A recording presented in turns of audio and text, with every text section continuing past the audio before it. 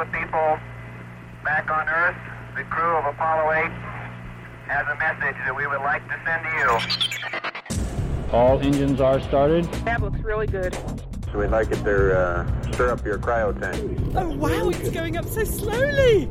The state of the space flyer during the flight is being observed with the help of radio, telemetric, and television devices.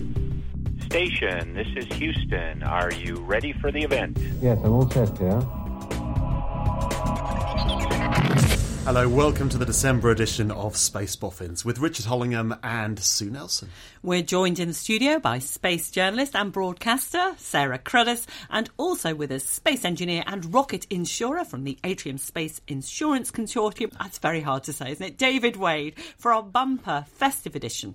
Which job's better? Space journalist or rocket insurer? I think rocket insurer. Actually, isn't it a sign of the times that these jobs exist because they wouldn't have done 50 years ago or so? I mean, no. A rocket insurer, I think it's just typical of the new era we're in. And you had to be an engineer in order to get your job as absolutely, a rocket and insurer. I enjoy dabbling a little bit like this, but I've got to say I thoroughly enjoy my job, so I'm not giving it up. There's no applications. I'm sorry.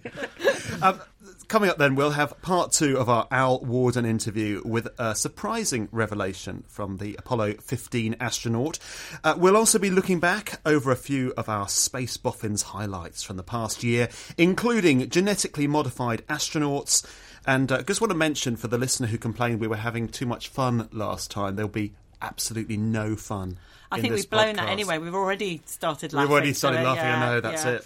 Never mind. No, it's very serious, this podcast. Very By the way, serious. Happy birthday, Sarah. Thank you. We managed this last year, didn't and we? the year before. And the year before. It's a row. tradition. It is. Now, you've just come back from California. Yep. New Space Frontier. Yeah, I think, so I was there attending the Breakthrough Prize, and for those who might not know what that is, that's Yuri Milner, Sergey Brin and Mark Zuckerberg and their partners basically have set up to make science as glamorous as the Oscars or something like this. What, so this Mark Zuckerberg making it glamorous? Well, you know. It's an interesting concept, the man with grey T-shirts, yeah. Glamorous in terms of the fact that we reward so many other industries, but we don't reward scientists. So these are $3 million prizes which go to different disciplines in science. They get a load of A-listers there and me. And we, you celebrate science at NASA. And it's really good because I think what we are seeing now is that pendulum shift. We're coming up to the 50th anniversary of Apollo 11, and I just think now is the time when change is happening, and it's private enterprise which is driving this forward. And one example is private individuals giving money to science. Yuri Milner is obviously giving money to Project Starshot, where they aim to send very tiny spacecraft to our nearest star. He also wants to fund a space mission to Enceladus. And I think private industry, just as it has done on Earth, is really going to change the way we explore space in ways we can't yet imagine. You've always been interested in the commercial aspect of future of space, haven't you? Yeah, I think for me, since I really got involved in what I'm doing now seriously, I think business drives forward innovation, whether you like it or not. For example, as soon as you reduce the access to getting into space, as soon as launch is reusable and cost of launching goes down, you're going to open up the playing field to those kids in their dorm rooms with an idea in the same way that we did with the internet 25 years ago. And we can't even begin to imagine the ideas which are going to come, not just in terms of exploration, but benefiting us here on Earth. And we're living in a space age, and these new space age entrepreneurs are just going to change the playing field, and hugely exciting about it. It is. And David, obviously you, as part of your job, you have to keep up with all these new developments. So do you think, this is a sort of crucial tipping point moment, or have we passed that tipping point? I don't think we've passed it just yet. I think we're certainly getting there. Space 2.0 has been talked about for a few years now, and I think we're certainly walking in the right direction. I see a lot of engineers pushing their ideas, and what I don't quite see yet is the demand from the market pulling those ideas through. Certain areas are, for sure. Planet Labs is doing some great work at producing data. This is New Zealand? No, this is a California-based company. Sorry. What's the New Zealand one? That's Electron. Electron is the rocket. Yes, that's right, because they're launching from New Zealand. Who would have thought that? Absolutely. 20 years ago. They're doing launches from New Zealand. I just think technology surprises us in how fast it moves on. So it might seem a way away now, but it'll happen faster than we realise. And I think 2018 is going to be a real change. And I think things like space mining, who would have thought about that 15, 20 years ago? But there's the potential to use the asteroid belt or the moon as an intergalactic petrol station, which sounds like science fiction. But just think, one human lifetime ago, if you lived 100 years, you were born 100 years ago, what you've seen in your lifetime in terms of flight, commercial flight, crossing the Atlantic, the moon landings, the space shuttle, and then the mobile phone and the world we live in today. But that's interesting what you say, David, about you're not seeing the demand, because there is the demand from the science point of view, because this reduction in cost, particularly small satellites, means PhD students, undergrads even, can work on experiments that go into space. Yeah. Now, that's a big change. So the demand's on that side, but the money's not necessarily there. Yes, that's the thing. We've never really been able to commercialise science in the past. There's some very interesting projects like Twinkle coming along, where they are going to launch a telescope into space and sell the observing time on that satellite on a commercial basis. Oh, wow. So some fascinating new approaches being taken. And I think those projects are really going to transform it. I'm thoroughly with Sarah on this one. I really hope it's coming. I think it is coming. I don't know whether the timescales that we're currently looking at are some of the more optimistic ones that are being viewed just yet. But yeah, it's definitely coming. I mean, technology is being miniaturized. There's new applications. There's a whole bunch of projects out there. There's a lot of money available. As I say, I just want to see the markets develop to show that those engineers really are onto something. We'll talk more about 2018 and look ahead a little later on. Let's go for our first Space Boffins highlight, though. And it's one of the most surprising interviews from the last year. European Space Agency astronaut Luca Parmitano. And we began our chat by talking about the idea of becoming an extraterrestrial human. If you go up in space for 2 weeks, you have just enough time to understand that your body is going through some changes, and then you're back on the ground. Life is normal, great experience, roller coaster. But when you are up in for 6 months or longer, you go through the phase of transformation where you see and you feel your body changing. You see your legs get skinnier and your face gets round. And then slowly your body reacts to that, and it changes and it gets into a new state of normality. And also your behavior changes in space. Initially, you tend to move horizontally because you're afraid of knocking into things, knocking your head around, or your arms and your limbs, and you have to get used to these parts of your body that behave differently. After a few weeks, I would say about 6 weeks, you start getting comfortable to the point that you start moving vertically again. At that point, there's been a transformation. You have adapted to space, and your body is different than what it was on the ground. And so, by all means, you are extraterrestrial. Does that surprise you, given that we obviously evolved from single-celled organisms on Earth in 1G environment, that you can adapt so readily to this alien environment? Surprise is not quite the word. It amazes me. One of the reasons why the human race is so successful on Earth is our capability to adapt. But to see in the arc of a few weeks, very, very quickly, see physical changes happening and you reacting to that by adjusting to your new body, it's just amazing. It really amazes me. And it blew me away how different I felt after a few weeks of being in space, how much more comfortable, how my new body just fit the environment that I was in. If you want to take that thought to the extreme, that's when you start having amazing ideas about the possible future of evolution. Well, that's what I wanted to ask, because at the moment you work really hard to stay in shape. So when you get out of your Soyuz, when it crashes back into Kazakhstan, you can walk. But what if you didn't do that? I mean, what if humans start living off the Earth?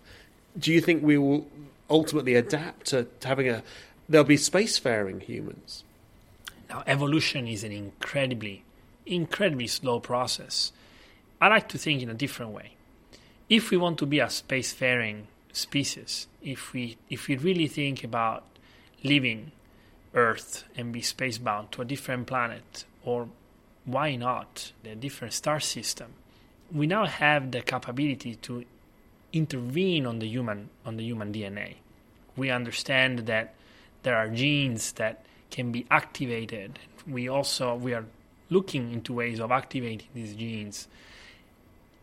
now we enter into a different field, which is the field of ethics and morality. But if we put those things away, because in general these things change in time, our morality and our sense of ethics.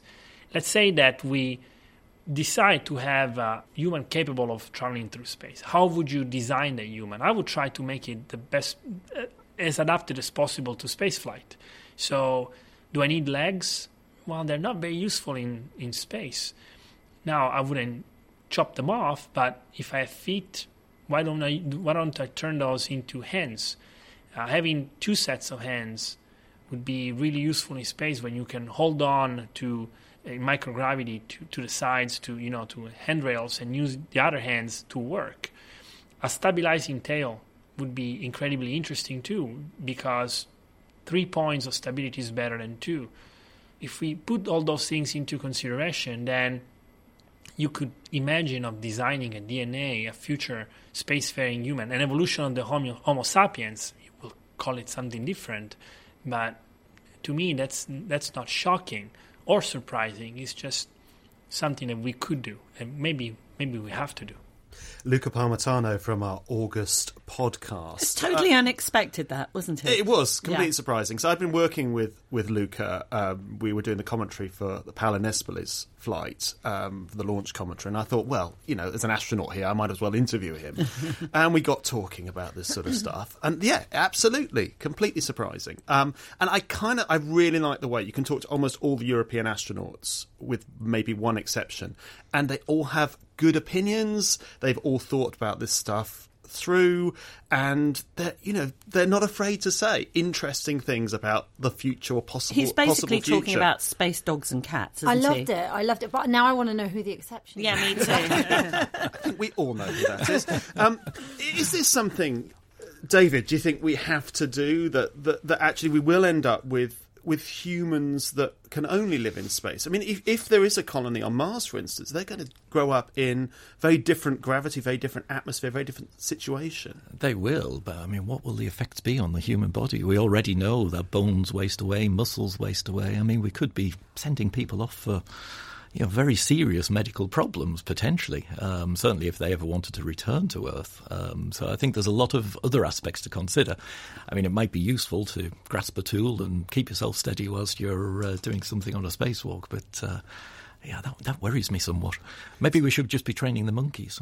Does it worry you, Sarah, in the same way? I think what I found interesting, actually, I was at NASA's Johnson Space Center about 6 weeks ago, and they had all their robotic technology in terms of exoskeletons and stuff like that. And I think maybe the way AI is going and the way robotics is going, maybe it'll be more of a case of humans with a bit of robotic elements to them. So perhaps an exoskeleton, which will help with all those medical things. And I think, to quote Neil deGrasse Tyson, as long as it doesn't break the fundamental laws of physics, we'll find a way. It's just we haven't found a way yet. So maybe it's a long-term thing in the future. But I think science will find a way to enable us to explore deeper into the solar system and to exist in space. When he was talking about how easy it was to sort of adapt, I thought he's right, because, as you know, I recently did a zero gravity flight, or zero G flight, and we'll talk more about it on the January podcast. But what astonished me was when I was weightless,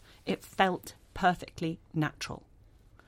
So I do think our bodies are adapted partly already for space, because why on earth would we suddenly think, yeah, this is okay? And the fact that he said you just get used to it. You just get used to being like that.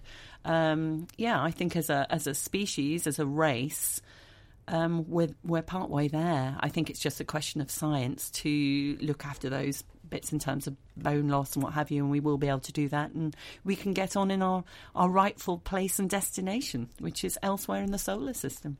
Colonise the universe. Yeah, we're sort of space locusts again, aren't we? Yeah, but I see us there.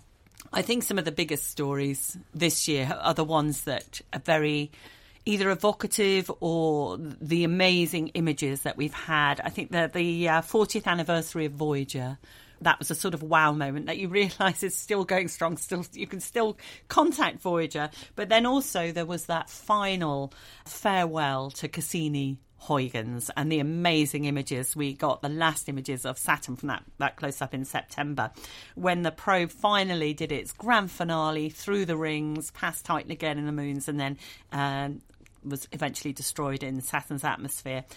We've had new moons discovered, rings, more detailed surface of Titan, geysers of water on the moon Enceladus. And we spoke to Linda Spilker, who led the mission. Cassini's legacy is certainly the discovery of these ocean worlds, the fact that you don't need to be at the distance that Earth is from the sun to potentially have life. And in a certain sense, we've only mined the very cream of the data, the topmost layer of the data. And who knows what other discoveries await in the detailed analysis that will probably take place over the next decades. Who knows how many PhD theses and other things will come from the Cassini data, so leaving a wonderful legacy behind. And what about follow-on missions? I know lots of people have a lot of interest in a lot of missions. Yeah, there's potential for follow-on missions. In particular, there's a New Frontiers program, and the NASA proposals just went in the end of April. And in that suite of missions are 3 opportunities to go back to Saturn. One is to go back with a Saturn probe to go into the atmosphere deeply in the way that Galileo did at Jupiter and understand the composition and what's going on inside of Saturn. Another one is missions to go back to Titan, perhaps to orbit Titan, perhaps to land in one of those seas. So there are opportunities to go back for more studies of Titan. And then, of course, my favorite is to go back to Enceladus to answer the question, does this tiny world not only have a habitable ocean, but does it have life? And so I'm part of a proposal team called the Enceladus Life Finder to go back to Enceladus and try to answer that question. Then, of course, there might be future missions to go back. Maybe someday we'll take a sample back to Earth of the material coming out of Enceladus's plume and use the instruments here on the Earth to really do a very careful analysis. And then, of course, what about Uranus and Neptune? You know, we've now had good missions at Jupiter and Saturn. Let's go back. We've only had the Voyager flybys. Let's go back with Cassini-like orbiters and study and unveil these ice giants and see how they fit into the context of the solar system. So really, this is just the beginning. Oh, Cassini is just the beginning, absolutely. We've left behind so many questions that just beg for a future mission to go back and answer them. Oh, brilliant. Head of the Cassini-Huygens mission at NASA, Linda Spilker. What missions would you like to see next? I just think there's too many. I think, in all honesty, I'd be happy with anything because, as she just said, every mission ends up with more questions. I think for me, Europa and Enceladus seem like the most exciting places in the solar system. I was a Europa girl, but I'm being swung round to Enceladus, particularly by the team at SETI. And I think a mission which would be able to fly back through Enceladus's plumes and potentially they could gather enough evidence just through flying through those plumes to see if there was or is life there, which would just, you know, if it's a second Genesis, which it very likely would be, particularly as it's so far away from Earth, I mean, that changes everything in terms of society, philosophy, religion, everything we know of has changed because it then means if you've got 2 Genesises in one solar system and there's, you know, hundreds of millions of stars out there, what on earth else is out there? So I think a mission which will answer that most fundamental question of are we alone should be the next step, because I think once we've got some momentum behind that, it'll encourage more inspiration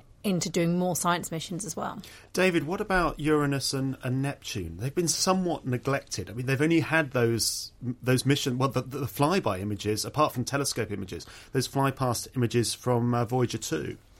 Yeah, absolutely fascinating target, I've got to say. I'm with Sarah on this one. I think we've already discovered some areas where I think we should be going next and really trying to find out what is there.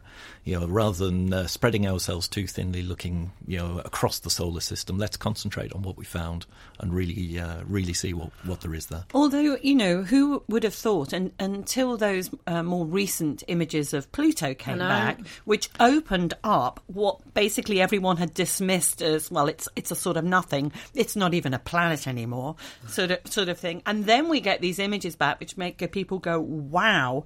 That could also be the case with Uranus and Neptune. Well, we know already with Neptune, the moon of Neptune, Triton, has geysers on it. Yeah. I mean, they're nitrogen geysers, but they're geysers, and it's really frustrating. We just have these blurry images and very little information. I don't know whether you've seen the recent film The Farthest about the Voyager program. I'd really recommend it if you haven't. Actually, there's a very good radio documentary on the Voyager program. Very good radio documentary called Space 1977. Still available, on the BBC iPlayer. Where's that again? But I think they went to Uranus on a bad day. They didn't get the best images. They didn't see its best side.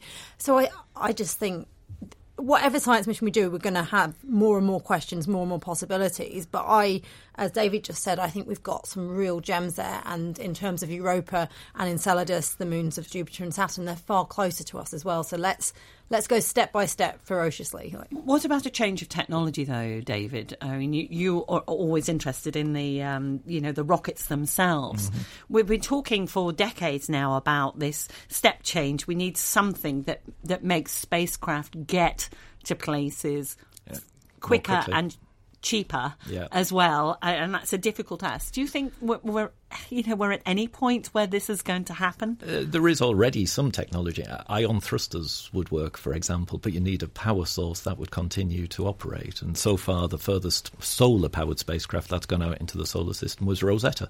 So you need that power source to keep the ion engine burning. I think at the moment that would probably be the best bet with a nuclear power source. There are some more exotic propulsion systems out there, but they're still only proposals at this stage. We haven't seen any in-orbit testing of them. Why has it taken so long? I mean, at least with Rosetta, but I remember years ago, Smart 1, the European mission to the moon, used an ion engine at the time. I don't quite understand why they've not become the norm. I think ion engines have been around since 1959, so it's not brand new technology. But when you're putting so much money on a $1 billion project, you have to know that technology is well proven and is going to work when you need it to.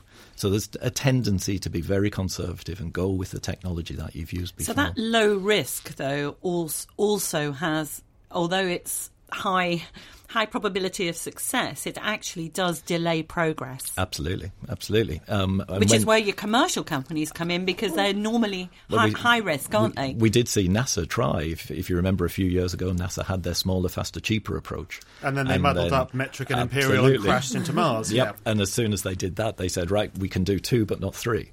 That's not the case. I mean, the commercial sector is proving that it can be done. But then the technology has moved on again another decade. So maybe now is the time that we can start to follow that approach again. This is why you insure space rockets. This is the award-winning Space Boffins podcast. Our studio guests are David Wade and Sarah Cruddas. And still to come, the second part of our interview with Apollo 15 astronaut Al Worden. We're in partnership with The Naked Scientists.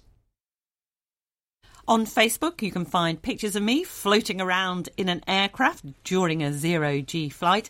And we'll have the full audio experience, including an interview with the parabolic flight manager in the January edition of Space Boffins. We'll also post some pictures from our recording today, links to our recent BBC radio programmes, which has already managed to get some of those in, including First Woman on the Moon, presented by the inimitable Wally Funk. And in fact, the short interview with Wally is also going to be in our January podcast from when I was with her at Spaceport America in New Mexico. Now, I was lucky enough to meet Apollo 15 Command Module pilot Al Worden when he was in the UK recently. And we played the first part of our conversation in November's podcast. So here's part 2.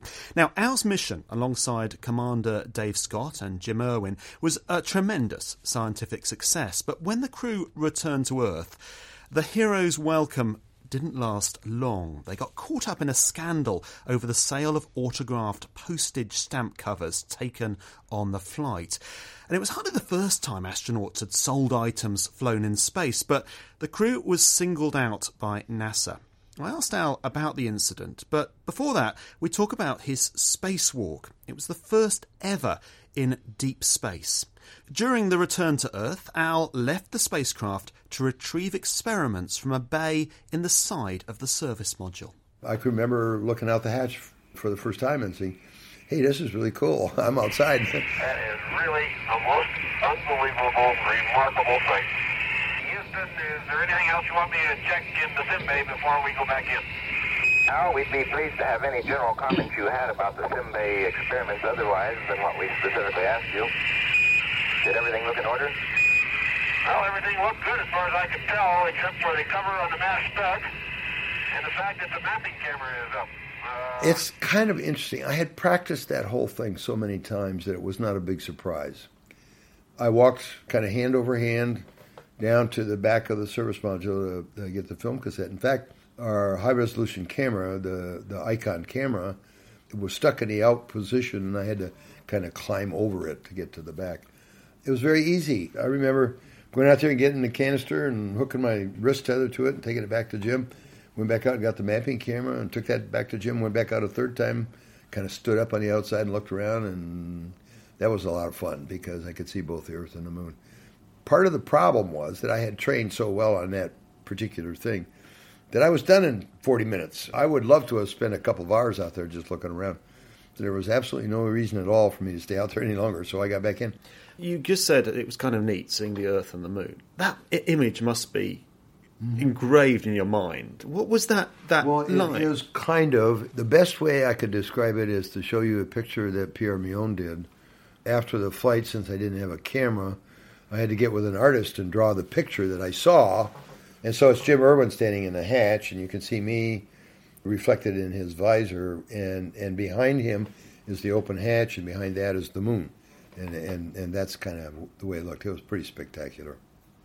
Does that give you any sense of your place in that, how far you've come? Yeah, no, I don't know. I didn't get a sense of distance.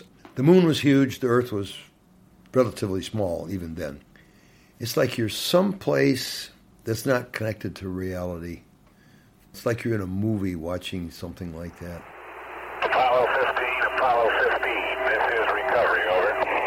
Recovery, Apollo 15, everybody's in good shape, and we're looking at about 3,500 feet. This is recovery. I have a visual, Coming back to Earth, did you know that would be your last flight? Was that something you were trying to catch all the memories? Pretty much knew then that 18, 19, and 20 were canceled. The shuttle wasn't going to come along for 10 years, so yeah, pretty much knew that was going to be it. Do you feel you were? I don't want to go into all the details in your book, but did you feel you were badly treated by NASA with the aftermath? You describe all the hero's welcome, and then that all goes wrong. Yeah, what happened on our flight was not something strange. It had happened on Apollo 14, and they did nothing about it. I guess we probably didn't think that it was such a big deal because it had been done before, but I think NASA at the time decided they needed to make an example of somebody, and they got on us. What surprised me is that the stuff that made such a problem for our flight was something that Dave Scott had done. Most of that was stuff that he had done without telling Jim and I, and yet all three of us got hit with the issue, and Jim and I were forced to leave Houston, and Dave stayed there. So you answer me, what is fair about that? Here's the guy who caused it. They save him, and they throw Jim and I under the bus. Well, actually, Dave threw us under the bus. Yeah, there was nothing fair about what NASA did, and I blame Chris Kraft mostly for that. I had to go talk to him before I left, and he told me, don't let the door hit you in the ass on the way out. You're now just a dime a dozen engineer, and we don't want you. But he saved Dave Scott. Do you now get on with Dave Scott, or is there still an issue? Dave and I don't talk, no. Why did you stay in NASA, though? Was that to prove a point? I was actually told I could go back to the Air Force. But then I found out that the Air Force would have assigned me to the Pentagon in a public relations job. And that was the last thing in the world I wanted. So I saw everybody. I went to see everybody I could think of. I actually found a friend in Dale Myers, who was a deputy administrator, who understood what had happened and was on my side. And so he worked out a deal for me to go out to Ames. And the nice thing about that was I had 3 years to go until I could retire from the Air Force. And I did not want to go back to the Air Force at that point because I didn't trust them. And so I went out to Ames for the last 3 years. And that was kind of a happy thing for me because I loved it. And what about your time since? Because, again, in your book, you write you've almost done more to popularise space than you did through your mission. You've done more for space since than your mission itself. Well, when I left, I taught in a college for a while. Then I went through a series of things, had a small research company, and we developed an avionics device, sold that to B.F. Goodrich, which is a big avionics company, and they turned around then and said, we want to hire you to run the company to do that. So I worked for B.F. Goodrich for 7 years. When I left there, I worked with the Astronaut Scholarship Foundation. I did a lot of charity work. After I retired, I also wrote a couple of books, wrote the book of poetry, and then wrote a children's book with Fred Rogers, did a bunch of television with Fred Rogers, talking about space to kids. Ended up writing the book that you have, Falling to Earth. You ran for Congress as well. Well, I did. Well, see, that's the thing. People think that going to the moon is such a big intellectual mind thing. And it's not really. It's a skill that you learn. It's like riding a bike or like driving a car or flying an airplane. The intellectual pursuit was always of interest to me. I had said a lot of things about the government and what I didn't like and this and that and the other thing. And one day I just, looking in the mirror and saying, you got to shut up. You got to start putting your money where your mouth is. So I ran for Congress. I lost because I believed that I was an outsider to the party, and they don't like outsiders. That was very challenging for me. That made me really give a lot of thought to lots of things. And I loved it. I loved the campaigning and all that. And that was an intellectual challenge. What do you feel about the sort of push towards going back to the moon? Well, I think it's good to go back to the moon to find out what it's going to take to live in a hostile environment for over a period of time. Whether there's anything else on the moon that's valuable to us or not, I don't know. See, to me, if we were to go back to the moon, the one thing we could do that would be really, really gee whiz is build a huge radio telescope on the backside of the moon. That I could support. Al Worden, his book's called Falling to Earth, and certainly one of the best, I think, from any of the Apollo astronauts. I do like an interview with someone from NASA, or particularly a NASA astronaut, particularly Apollo-era astronaut, who punches that NASA PR bubble that you actually get. You feel you've got the truth there. They're old enough now as well to not care about the repercussions. I find it's interesting because you're talking of best books. I've just started reading Michael Collins' one, Carrying the Fire, which is also, according to you, Richard, another one of the best books. I think it is. I think that's generally accepted to be the best, isn't it, Dave? You're a bit of a... Yeah, I haven't read either of those, but Al Warden's I certainly want to. No, it sounds fascinating. Because this is a more recent edition, he's updated it with a couple of paragraphs at the start. Michael Collins is basically saying, we don't want to go back to the moon, we want to go to Mars. And Mars has always been more interesting. And a lot of the Apollo astronauts, obviously Gene Cernan passed away at the start of this year, and so we've now lost first and last. But I think they want to continue exploring. I think there is that frustration, but they don't want just a return to the moon. They do feel like we've been there, done that. They want to get to Mars. But I feel that's part of NASA's PR as well, which quite frankly gets irritating, because they're pushing something that...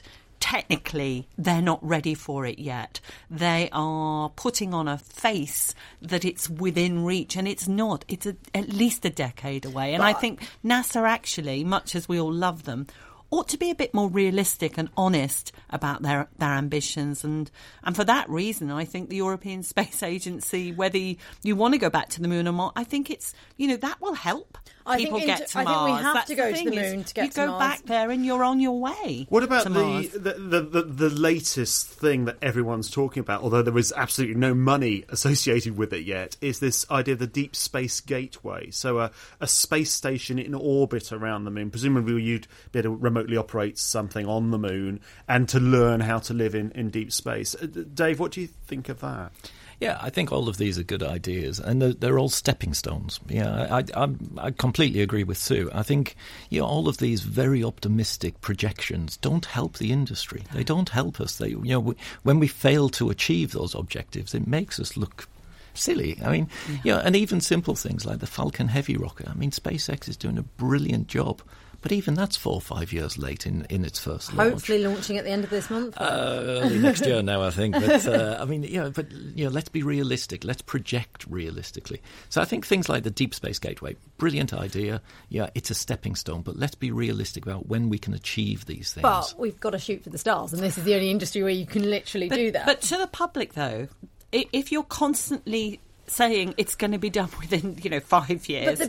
For the public, exactly, it looks like failure, which is not the right thing to be putting across, because that's not the way space technology works. I think why why not just be honest and make people's expectations? Then perhaps the public wouldn't think that, oh my goodness, this has failed, oh my goodness, it's delayed again, because they basically give you, the old rock to break your own back with. Effectively, you're giving them a weapon against I think you're giving the industry. public too much credit, because I think most people, they think Virgin Galactic ticket holders are going to the moon. They think, some people don't even realise we've got people living and working in space. But it's more politicians who will use it again as well. That's true. But I think a Mars mission against us. will happen. I think it's more likely to be within the next 30, 40 years. And I think public-private partnership, I am a champion of private, as you all know, but I think... but the whole point is, I agree with you. Why are NASA implying, and have been for quite a while now,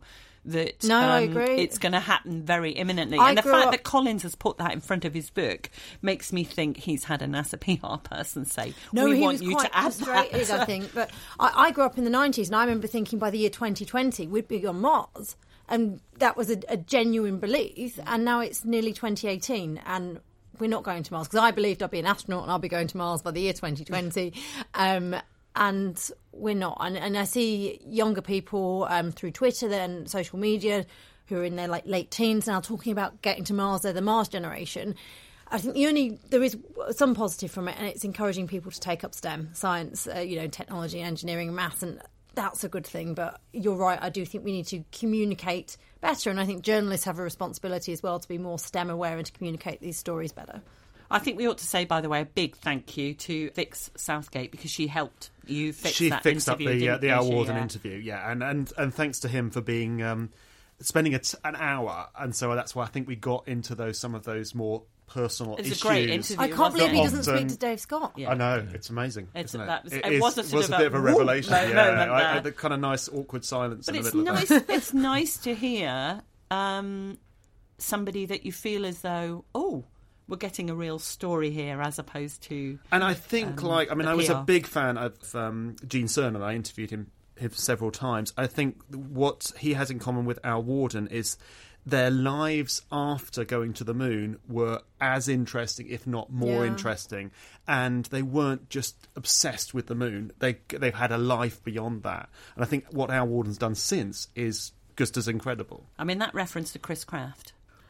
I mean, I interviewed Chris Kraft 20 years ago, the end of the 90s, for a radio programme. So we should say he ran Mission Control. Yeah, his wonderful book, Flight. Yeah, and he was so rude about Valentina Tereshkova. And I know he's admirable, and I love his book, but at the same time, when you also hear other things that he's said and done, I'm not sure I'd ever want to have worked with him, let's put it that way. Wow. But he got them to the moon. He ran a tight ship with Mission Control. Yeah. Can I plug Mission Control movie as well? Yes. We've been big fans of that. But I met him at the premiere, and he is in his 90s, Chris Kraft, and he is he's smart, acting isn't he? like he's in his 60s. Let's just say he's tough as nails. Well, as we've mentioned, a lot of the things we've been talking about and the future things keep just slipping. So James Webb Space Telescope, that was due for, it should have been launched 2 years ago, I think. Should have certainly been launched this year.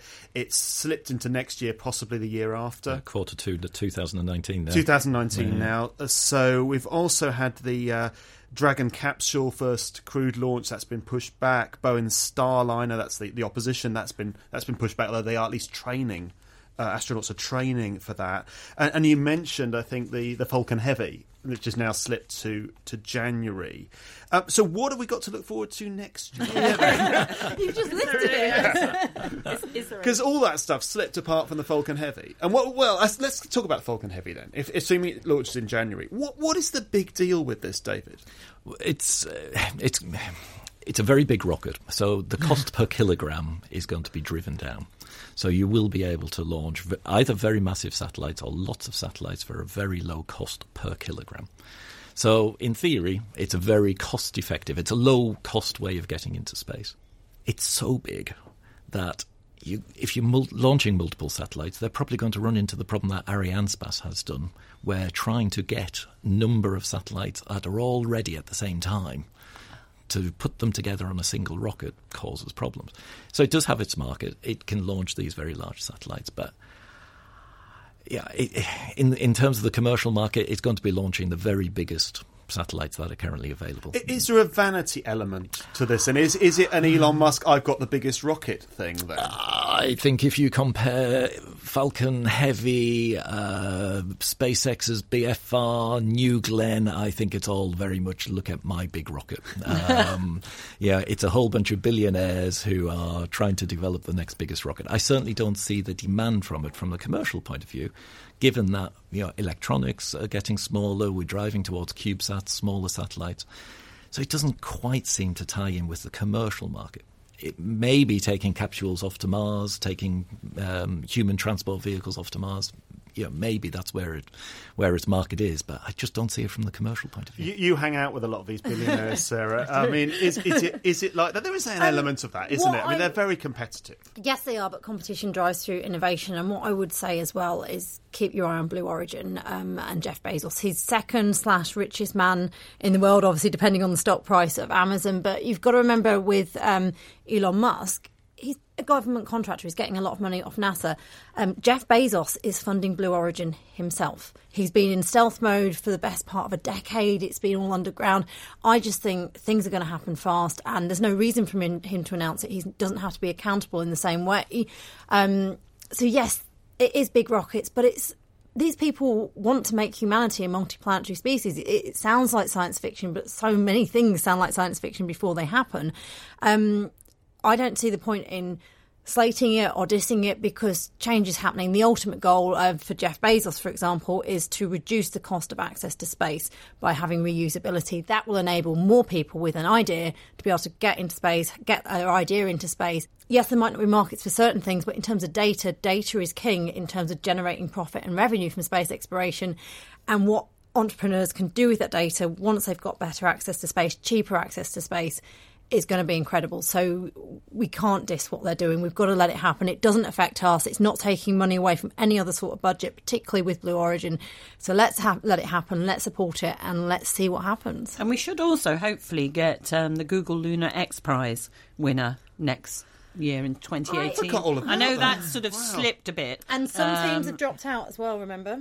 Are there no longer 5 in the final? No, so like Astrobiotic have dropped out. Okay. And I think it's an interesting point to make is Charles Lindbergh won the OTEG Prize 7 years after the end of the OTEG Prize, which kind of has spurred on all these prize incentives ever since. So that was the prize to cross the Atlantic back in the 1920s. And these prize incentives, they work, but I don't think we should stick to the time schedule. No, well, that's definitely happened with the Google Lunar X Prize, hasn't it? But I've had contact with Team Indus in India and also Bob Richards with Moon Express. Yeah. So I sort of have a slight interest in seeing how those two get on, purely because I've spoken to them. So anyway, good luck to all the teams, and hopefully we'll find out next year. Our thanks to our guests today for the final Space Boffins of 2017. They are space journalist and broadcaster Sarah Curtis. Thank you, Sarah. Thank you. And also David Wade from the Atrium Space Insurance Consortium. And thanks again to Atrium for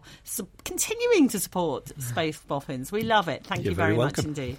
Space Boffins is a Boffin media production in partnership with The Naked Scientists. We have a whole load of material already lined up for next year, and we'll begin to share that with you in January.